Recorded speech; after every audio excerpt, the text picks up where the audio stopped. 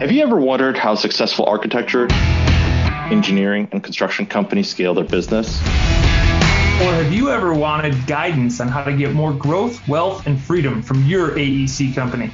Well, then you're in luck. Hi, I'm Will Forat. And I'm Justin Nagel, and we're your podcast hosts. We interview successful AEC business leaders to learn how they use people, process, and technology to scale their businesses. So sit back and get ready to learn from the industry's best. This is Building Scale. Before we start this episode, I want to ask you to do me a huge favor by liking, sharing, following the Building Scale podcast. Share it with your friends. Tell everybody knows. If you want to be a guest, also reach out. We have the best guests in the world. Know about building scale in the construction industry, AEC, just like our guest today, who is Mike Peters. Mike is a regional partner for Allaire Homes Manitoba in Canada.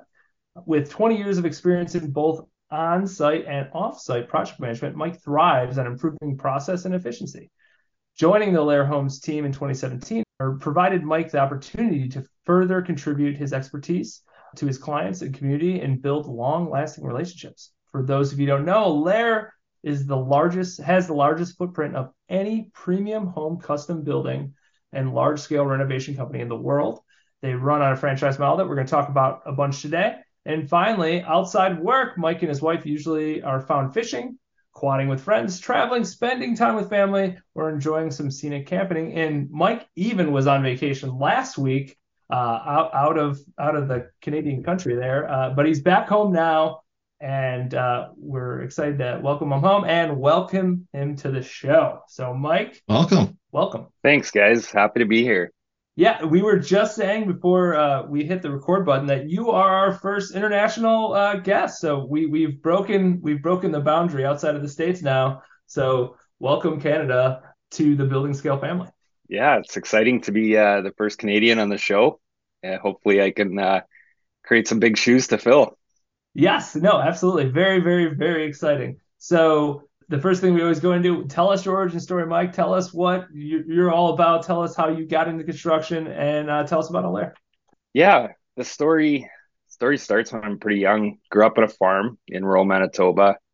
My dad built houses, when he wasn't farming. And, I was probably at age 6 to 8, hanging out already on the job site, probably not cleaning up, garbage, probably making garbage, but I remember dragging stuff home, building forts, all that kind of stuff. And yeah, from that, just being in family company pretty much up until I joined Allaire. And so with that, yeah, I worked with family, did everything from residential construction to light commercial construction. Worked a bit outside of the family company for a stretch, in some industrial mining industry, which was cool to experience, but not really where I found my niche. So got back into project management, and with my brother, we were working with my dad in the family company, and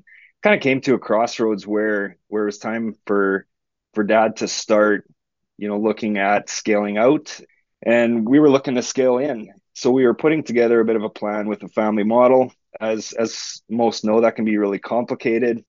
And at the same time that we were kind of investigating that path, we connected with Allaire, and Allaire looked at or showed us, new and unique path, to where we could take the construction company and how we could, scale a partnership in Allaire. So we looked at that model and kind of, decided that, hey, it looks good, but, we want to kind of stick with dad here. He's got a plan and he's worked hard to build up the company. And at the end of the day, after a lot of discussions, it was actually our dad that pushed us and said, hey guys, this is new. This is like, it's really unique. I don't think that you'll ever be able to do this with the company that, we've been working at. Let me scale the company down, and why don't you and Corey's my business partner and brother, why don't you go and try this with Allaire and see where it goes. So 7 years ago, Corey and I partnered up and started a Alair Homes office in Brandon, Manitoba. And it's been just an awesome experience since then. It's really interesting that your dad is who said, don't take the family business to the stratosphere, essentially. He was very rational and said, hey, like this is an amazing opportunity and you should totally take it. I feel like there's a lot of pride when it comes to any family business, right? And good for him for like saying like, boys, like this just makes more sense. Like, don't get me wrong. I want, to the family name and company to go on for the next, 800 years. But like in reality, like this is the thing that makes sense. Yeah, and he's your textbook old school entrepreneur that, everything lives in his head, right? And so he did all the accounting. He could do the taxes. He could figure out how to market. He could do all the things. And for Corey and I, we came up, working in the field, and we had, a lot of confidence in the construction industry. However, we hadn't done all that other stuff. And it was a little bit daunting for us, even to think about taking over a family company. You know, Basically dad could never leave if we were to continue down that path. We didn't really have a scalable business in that sense. And most don't, right? Unless you're planning for it.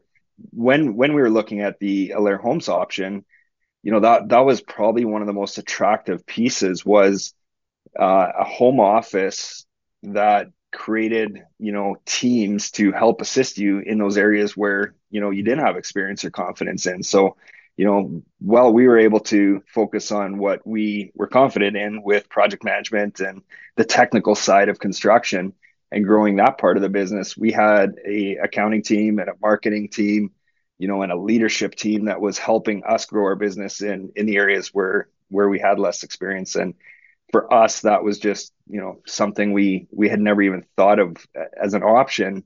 And definitely, as we got into it, it was what allowed us to find the success, that we have today.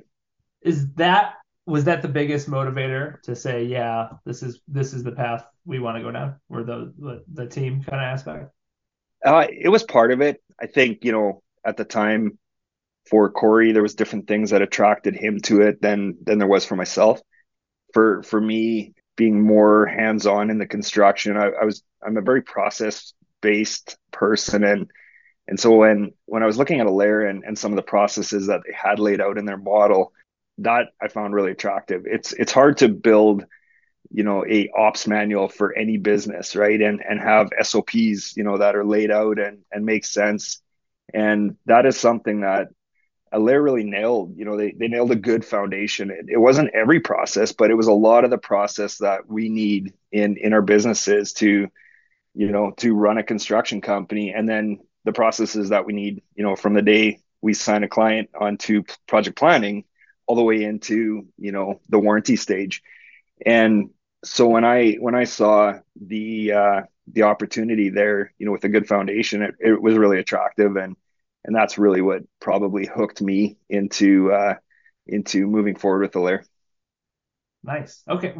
So those are the things you knew from the outside going in, right? There's always well, these are the reasons that make sense. You seem very happy 6 years later. What were the things that were hidden? Like, what were the hidden surprises that you're like, oh my God, this is amazing. I'm so glad I made this decision.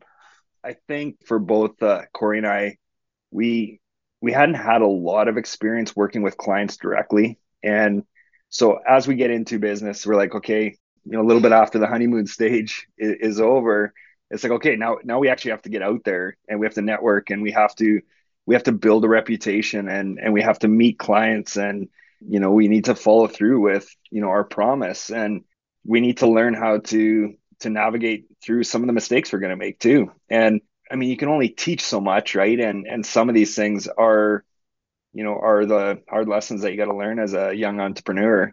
And so there was a few unforeseens that way that we helped, or that we had to navigate through. But looking back, they definitely weren't huge hurdles. And all of our first projects were with just amazing clients that were very forgiving in understanding that, hey, we know you guys are trying your hardest. we understand that there's going to be mistakes. It's just maybe how we navigate through and how we solve those problems is going to be how we're going to judge you.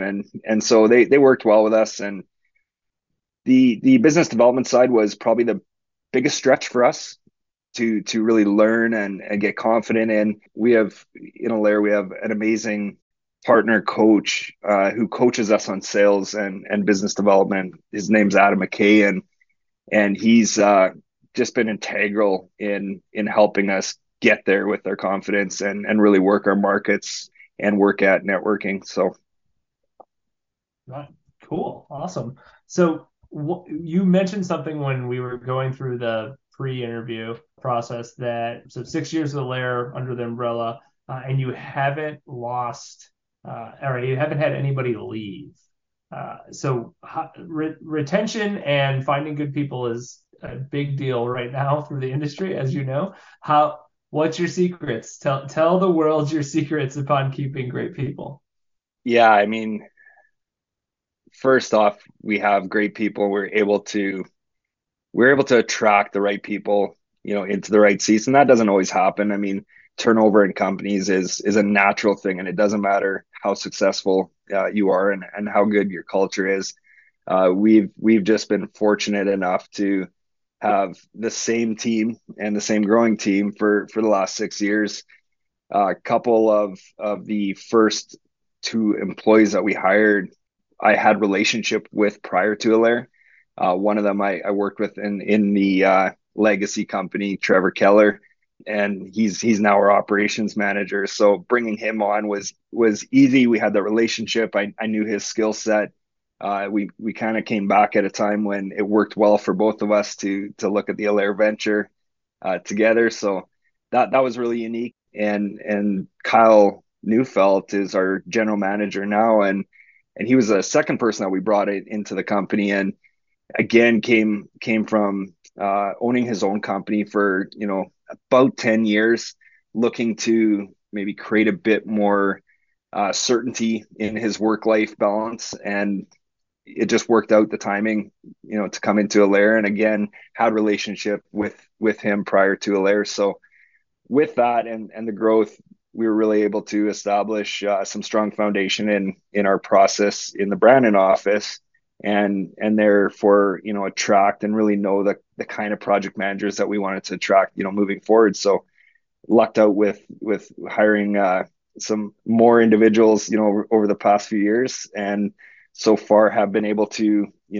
keep them happy, I think, and try and create a culture that they want to be around, and that's really been something we focused on over the last year. We've been working on what we call a people plan, and it's not something that we invented. It's actually something that we heard through networking within the Allaire family, but we picked up on this people plan and really just kind of critiqued it to what we needed, and really it's more a retention and culture plan than anything, and just spent more time really focusing on how many quarterly events do we need to have as a team to build culture, and how do we integrate our team into business planning, how do we bring them into EOS and really help them be a part of planning the future of the company and having that purpose. And so that's something we spend put a lot of effort towards. And I think it pays off, and really just spending the time listening to what each individual in the company wants, out of their work life and personal life, and trying to do our best to navigate and, fulfill that. So has your company always been on EOS? Entrepreneurial operating system? No. So the Brandon office has been operating under EOS for 3 years now. EOS was I'd say brought into Allaire or introduced into Allaire by a guy named Dwayne Johns. He's a regional partner in North Carolina. He has probably been operating under EOS for 5 years, if not more, and it took a little while to catch. But he was the one that introduced EOS to a lot of the partners in the company, and as we're all kind of at that stage where we got our businesses up and running, realized, hey, how do we actually grow, in a big way? And it's been a phenomenal journey since we really bought into EOS and introduced that into our day to day. I could definitely look back and draw a line, in terms of where our growth and organized growth and structured growth really started to happen for us. So That is super cool. We're an EOS company too. Our listeners probably hear us like a broken record. Like if you're not like haven't looked at EOS yet, like just looked at it. If you're a business owner, just look at it. Just like take a peek. Like just get a 90-minute meeting. I'm telling you, I feel like a little bit like I'm a cult leader or something here trying to do this, but no, it is unbelievable the things it does for your business. So when you're going through this process, the US process, obviously core values being a thing, how did that process go? originally, we kind of dabbled in EOS for like 6 months and kind of did it. And anybody that has lived in EOS knows that you cannot have one foot in, one foot out, right? It's an all in, system.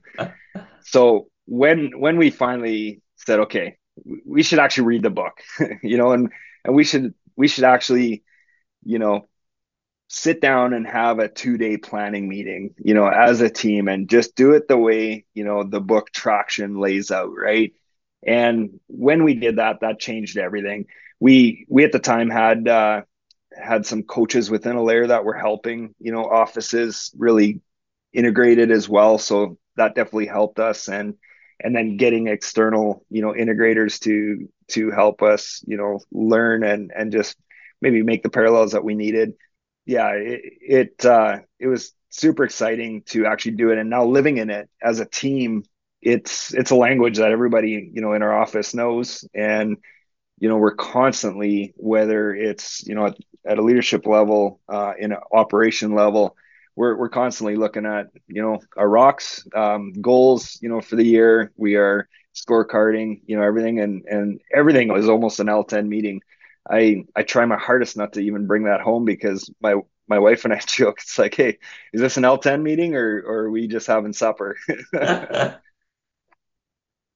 Our implementer is hardcore. He's super hardcore at EOS. Dan Zawacki, we've actually had him on the show, and he like runs his family this way. And I'm like, that for him, it makes tons of sense. Like if you know who Dan is, because he is just Dan Zawacki, and it makes sense for him. But I do find that like, oh yeah, like I don't necessarily want to have a level 10 meeting at dinner. Like that's not, I want to have family time too. So I totally can see how that crossover is. So do you guys do a theme for the year? That's a big thing that we implemented in 3 years ago, Will, something like that.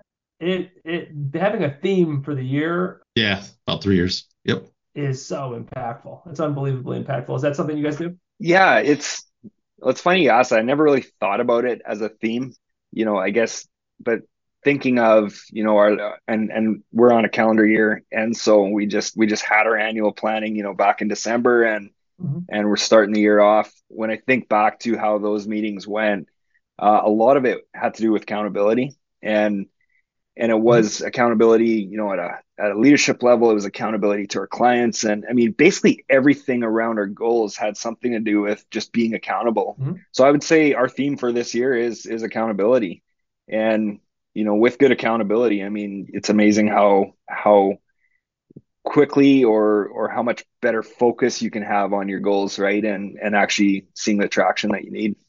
Yeah, I believe Justin Bream, who is an actual connection of the two of us, he in his book, whichever his newest book is, and I apologize, Justin, if you listen to this because I don't have the name of your book off the top of my head. Epic Life. Epic Life. Epic Life, Epic Life. I went through it, and one of the chapters is talking about like naming your year, like same concept of it, and it's wild how much if you just name your year or create a theme, how much you focus on it. Last year for us at Spot, it was relationships, and across the board, like everybody in the company like made strides at relationships that was so unbelievably helpful for the business. So, Mike, you had said to us a little while back, first talked about creating freedom with a team was revolutionary for you. right? Can you talk a little bit more about that? Yeah, I mean, Lair's motto is living better starts here. And, some may take that as a marketing pitch, but it's not. It's actually about the people, working within, a Lair. So with our team, 9 times out of 10, when you ask somebody, you know, what didn't work in their last job, it's a lack of freedom. Maybe it was a lack of freedom professionally, or it's a lack of freedom personally that they weren't able to accomplish, the goals that they had in either of those avenues. And so one of the things, I mean, that is crucial to the success of any individual is freedom in whatever it is that they want. And that could be freedom of time or finances, and freedom to spend time with family. I'll use Kyle, our general manager, as an example. He, when he was running his business, it just so happened that there was no work, where his family lived, and he was on the road, 6 days a week, and missed many years of his kids upbringing, right, being in that kind of a work life balance. So when he was looking at Alair, I mean, that was one of the crucial things, was he needed freedom of time, and he needed to be home, every night to tuck his kids in. And it was almost less about money or that than it was about his personal time with his family. So freedom is hugely important. We all, sometimes it's freedom of finances that allows us to have, the freedom of time, or vice versa. But it's super important to understand, I guess, what each individual is trying to achieve, and the grassroots of it, it's always something to do with freedom. So so you're on EOS, you're creating freedom, which is actually a thing that we like to talk about on building scale. There's something that you had not talked about. You talked to us in the pre-interview, which I found actually very interesting. Why do you try to not create policies? Even though EOS is very structural, right? And you want to sort of have everything followed by all. You had actually said something that's counterintuitive, really, to scale. Why do you try not to create policies?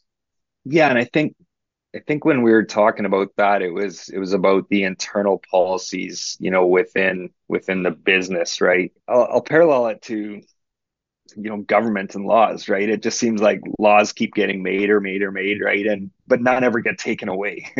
and and I know, even in our legacy company, we had a lot of policies. It was like anytime a decision needed to be made, there was a policy for it. And it started to feel a little bit corporate, and that wasn't the environment or the culture that we wanted to have in a Lair. So as Corey and I started to build out the company, we just decided, you know what, we don't need to create a policy. Sure, we can have an SOP for something, or we can create some checklists, that kind of stuff. But when it comes down to it, trust is hugely important, in a company culture. And if we can avoid having a policy, we do our best to do that. I would say, I mean, I don't think we have 8 policies in the company, because we just have an understanding or an expectation made on everything that doesn't need to be, written out as a policy. And I'm not sure, Will, if that answers, your question or not, but Well, one of the things that you talked about also from frameworks and expectation was the iterations. You talked a little bit about whereas creating policies versus kind of applying it so that you're still doing better, but without the hard written rules, sort of to be less corporate. You want to talk about that? Yeah. yeah, and I think that actually, stands for the company nationally. Like everyone gets from point A to point B in a different way. And that's one of the freedoms in a Lair, is that sure, there's a foundation of process, or there's a foundation of steps to get there. However, there's some incredibly intelligent project managers in a Lair that they just might get there in a little bit different of a way. And that's a freedom that we want to encourage. We want to encourage innovation. We want to, encourage PMs to make mistakes too. And that's how we're going to figure out, how to navigate, into a place in a different way. So I think for us, we want to do our best to allow, for that innovation, but not necessarily say this is the 10 steps, that you need to take to get there, right? Here's the foundational important items that, tie to our values. And these are the boundaries that we got to stay within. But at the end of the day, here's the outcome that we need, let's just get there. Much more framework kind of based in comparison to, but I feel like in Pirates of the Caribbean, they talk about like pirate rules. And it's like, well, it's more of a framework. Yeah. It's, like rules are meant to be broken, especially by pirates, but it's more of like guidelines, like, just, color within the lines, but color any way you want. Yeah. And I was actually in Wisconsin at a leadership retreat a while back, and the guy that came in and spoke with us, I believe the way he said it was, policies policies and procedures are created to guide the weak. When you have top performers, they don't need, a rule book. They don't necessarily always need a guide. They just need to know where to start and where they need to end, right? And they'll get there. And so I think that that's something that we're learning in Alair is we're attracting these amazing individuals with incredible talent, and we're actually learning as much from each other, just in working with each other and watching each other, that you can't write the script on that. You got to let it happen, and let everybody freely, utilize their experience and their expertise. It's kind of highest and best use, putting people in the right seats, right? Right people, right seats. Right people, right seats. RPRS. So one of the things I love that you're talking about in frameworks, right? So can you give me some examples of iterations of frameworks, things that you sort of improved upon, right? Because sometimes frameworks themselves, they're a good starting point, but they could be better. And that improvement helps really the 1% a day type of improvements, even a couple percent in a quarter could be huge for the company. Can you talk a little bit about what are some of the things that you iterated through in some of your frameworks? Yeah. So for example, project planning. Project planning is something that we spend probably half the time with our clients in our total relationship. We spend, half that time planning out a project, because a well-planned project, is going to execute so much more positively, right? One thing that, we started with was a really good framework on the steps to get through project planning. Lots of checklists, schedule templates, all the things.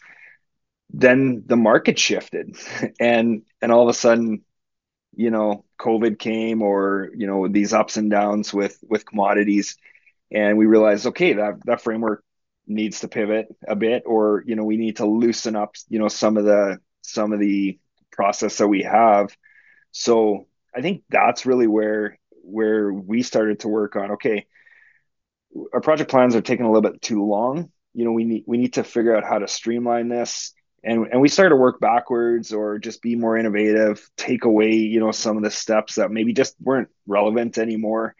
And it's those kind of things it's a kind of a broad example, but it's those kind of things that we're constantly working at, right? We're taking a look back going, okay, there's a reason why, this framework was put in place, but let's just have a look at, what is, the current, economy, or the current clientele, needing, and maybe this just needs to be adjusted a bit. And that's the kind of stuff that our ops teams are constantly trying to improve on, because the last thing anybody wants to be stuck in is doing something, that you kind of forget the why behind it, and it's not maybe necessarily as important. So you got to just pivot and learn, and adopt. So No, I think that makes sense. It's evolve when things change, and be okay with that. I think that those are the companies that learn scale, right? It's not you set a framework or policy in place. It's you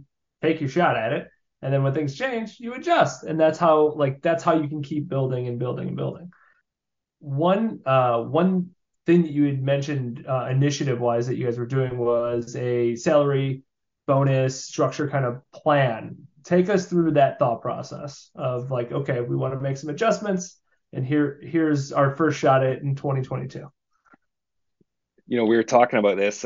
That's one thing I wish others in the industry would share more openly about what, is working with bonus, systems or bonus plans in their companies, because it doesn't seem to be a lot of information out there, on the effectiveness of a bonus plan. But in 2022, we decided, hey, we really want to reward everyone on the team, for accomplishing the goals that we have, set out for the year. And we listened to some podcasts, and Corey and I did some research on it, and just decided, okay, well, we're going to come up with a bonus structure, for the company. It's going to be based off a percentage of salary. Half of that total percentage is going to be team related goals. The other half is going to be individual. And we went at it. We brought the whole team in, laid it out. Everybody was for it. Kind of managed it okay, throughout the year.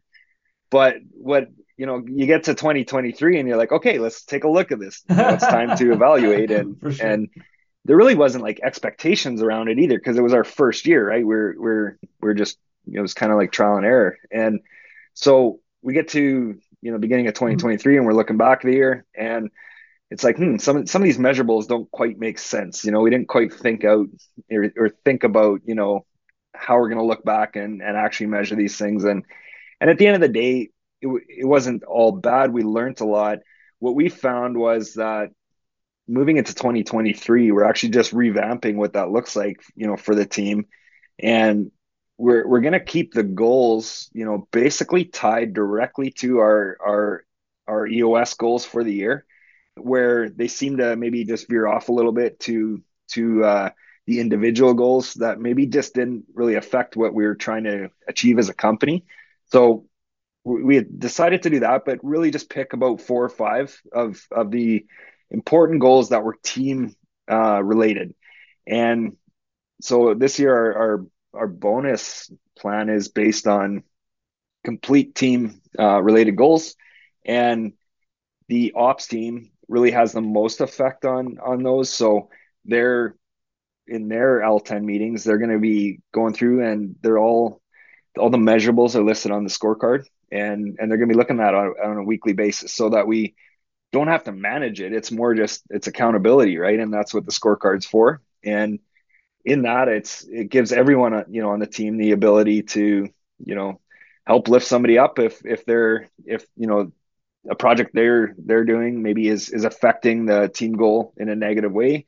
Everybody can jump in, help out, and we're hoping that after 2023, it really helps the culture that we hope to achieve, and then still be able to reward the team for doing an awesome job and committing to achieving the goals that we all set out to have.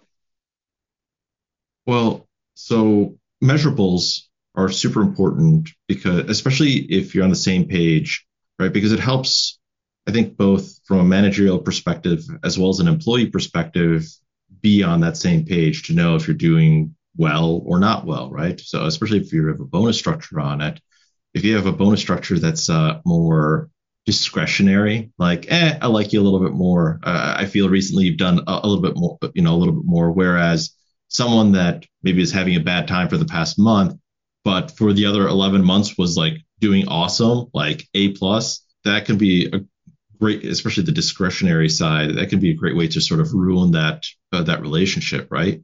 So just based on, have you seen or observed any behavior that helps, that has changed because of this without saying anything, especially from the employee side? I think what we found was that some of the team goals, the people that were leading and managing those goals were really passionate, but not everybody necessarily lived in that day to day, so they weren't really following along or as passionate, right? And then if you didn't actually visit it on a weekly basis, if you're visiting on a quarterly basis, it was kind of like, oh yeah, right, we're doing that, right? And that's our goal, or that's what the bonus is based on. So what we found was trying to pick goals that were going to impact the company in a positive way. I mean, there's always profitability or revenue goals, right?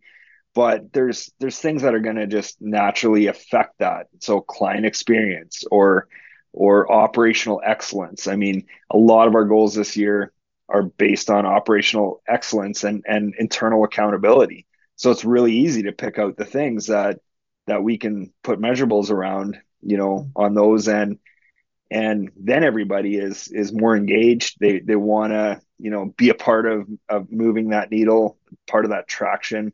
So it's finding the measurables that are engaging, I think, and trying to keep everyone excited, about moving the needle on that goal, because it feels good. I mean, there isn't anybody out there that doesn't love to be able to say they hit a goal, and I think it's even more fun when it's a team effort, right? So Yeah, I think there's two things that come in play here. One, the team aspect of it, which is amazing, right? Because now there is a inherent cultural collaboration component that goes to this, which just feeds the system, right? Like mhm. if you can collaborate with the entire team, and then there's an obvious prize at the end of being a good collaborator with this, that makes just team building inherent, right? Like that's really cool. I also would say not having a formal structure in place or not having an actual program in place does create like more confusion than it doesn't. A lot of companies will just say, you did a good job this year based on my gut. So here's, $5,000, 10,000, whatever the amount is, right? Here you go, Merry Christmas or, Happy Holidays or whatever it is.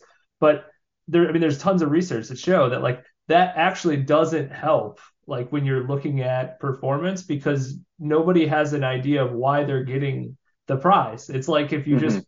randomly walk down the street and somebody handed you, $1,000, you'd be like, great, 1,000, wonderful, $1,000, but how do I get another $1,000? Like how could I have gotten $2,000? Like what are the levers I need to pull as an individual to be better, to then get to the next level? And when you don't have anything in place, it creates more confusion than it actually is beneficial. I mean, totally pay Mhm. your people right. Like, don't get me like, don't hold back on your people. But if you do it in a way that is actually measurable and shows them why the reason, it always has a benefit. So it's really cool that you're implementing this and putting this in place right now.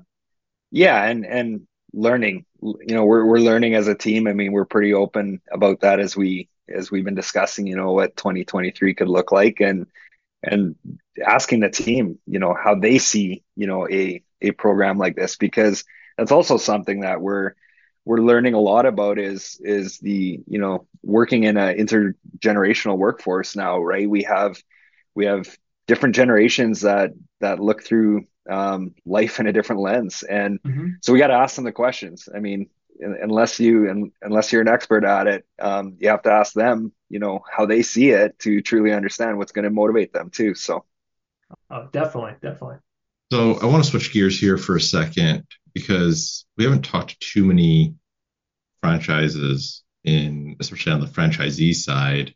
So do you have any competitive advantages when it comes to technology? Obviously, there's a lot of competitive advantages to franchising model, like SOPs, right? And having those frameworks and procedures because you can learn from each other on a kind of a quicker, faster scale, and some of the things are already done for you. What about on the technology side? Got any technology competitive edges there?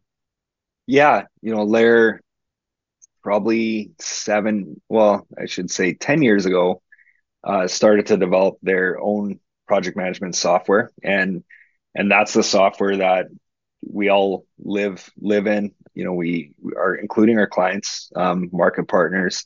So that that software has been able to, help us keep that commonality, amongst our different businesses. It's unique to a Lair, and to a Lair's process which for us, as a company, definitely gives us an advantage, to our competitors, right? Whereas some of our competitors are all using the same software or using the same project management software. So that's definitely been unique to us, and our home office has done a good job at keeping that software upgraded, being innovative. There's all kinds of different avenues that I know we're planning to go on with it, and I mean that's just exciting, right? And so it's been unique for us to have a software that we know I can call any partner in North America, and they're using the same software. And if I have a question or I'm new coming into Alair, I mean it's easy to get the help, get the training, get the support versus the alternative. If we're all using different programs, it would be a little bit messy.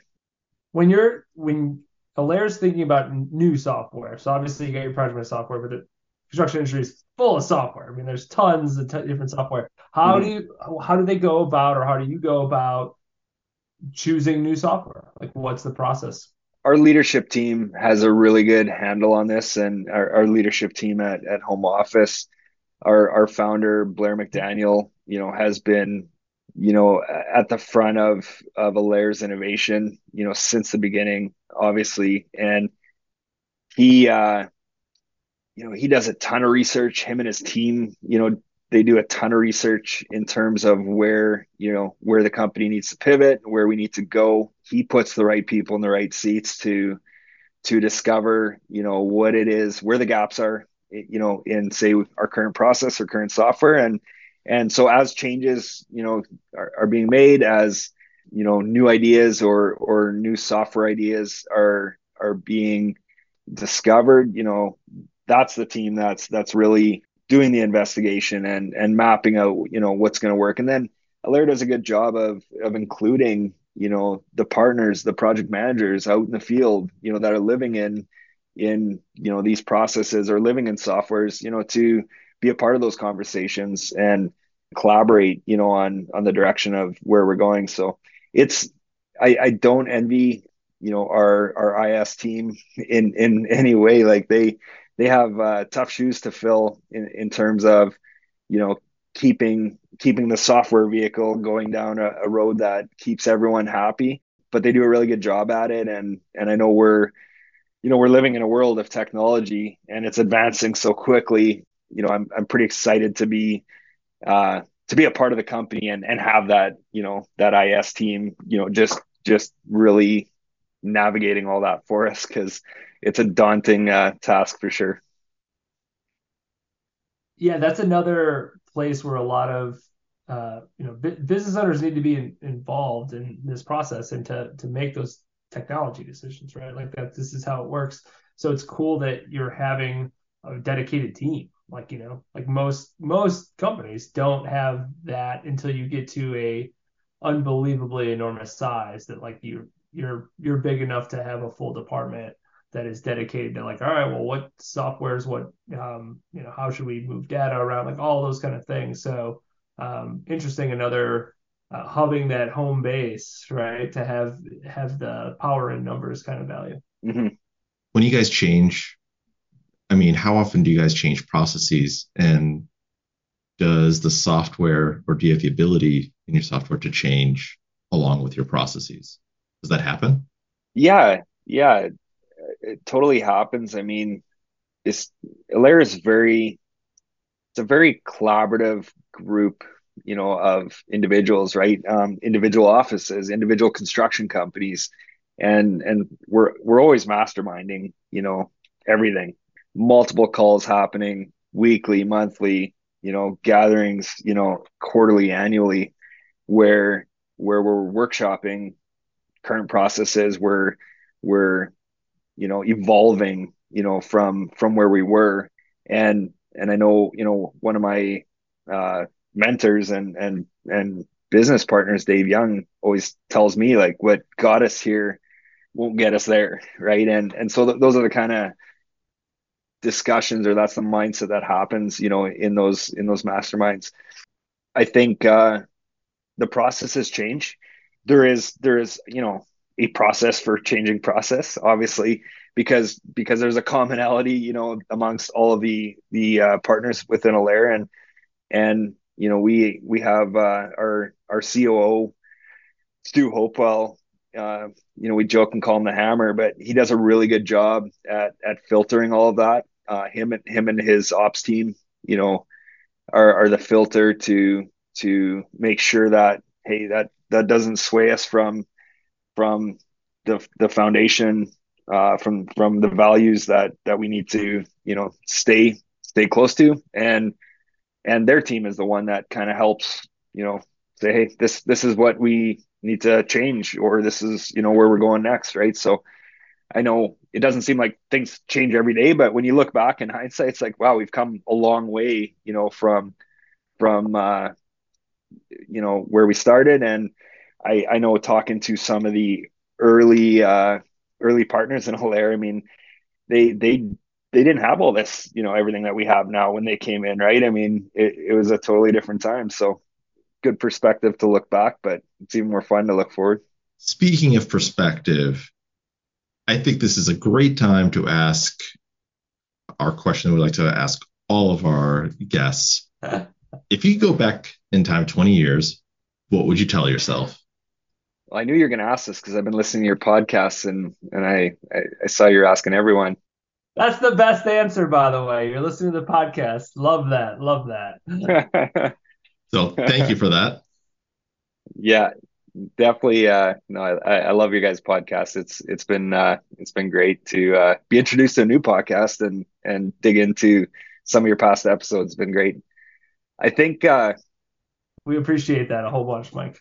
I think when I think back to my 20-year-old self, I would tell myself to take more chances, be less fearful, of life, whether that's even personally or professionally. I can remember, or in hindsight, it's easy to look back and go, why didn't I just do that? Like, that would have been so cool if I would have taken that opportunity, right? And not weighed necessarily the risk at the time, because I was carrying a lot less responsibility in my 20 years. My 20-year-old self was carrying a lot less responsibility. The other thing, though, that I think would have influenced things a lot more for me was just reading more. I would have told my 20-year-old self, start reading books. That, honestly, I'm not embarrassed to say it didn't start happening until I was in my 30s, that I actually started reading again. I probably didn't read a book between the time I was 18 or out of school and until my 30s, and I just didn't see the value in it. I didn't enjoy it, and that's something that I've changed a lot since.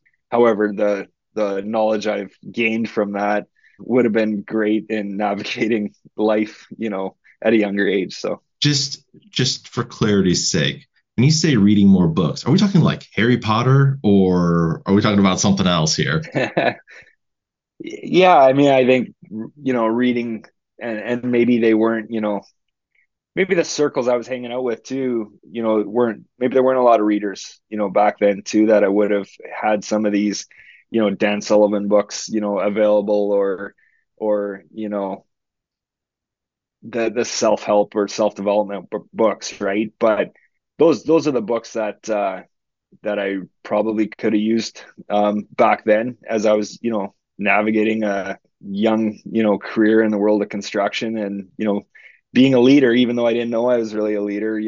Maybe I was a foreman on the tools and not realizing how much impact I had on people's lives. I probably could have used some of those tools out of the toolbox that I'm now learning, right? And so I enjoy reading.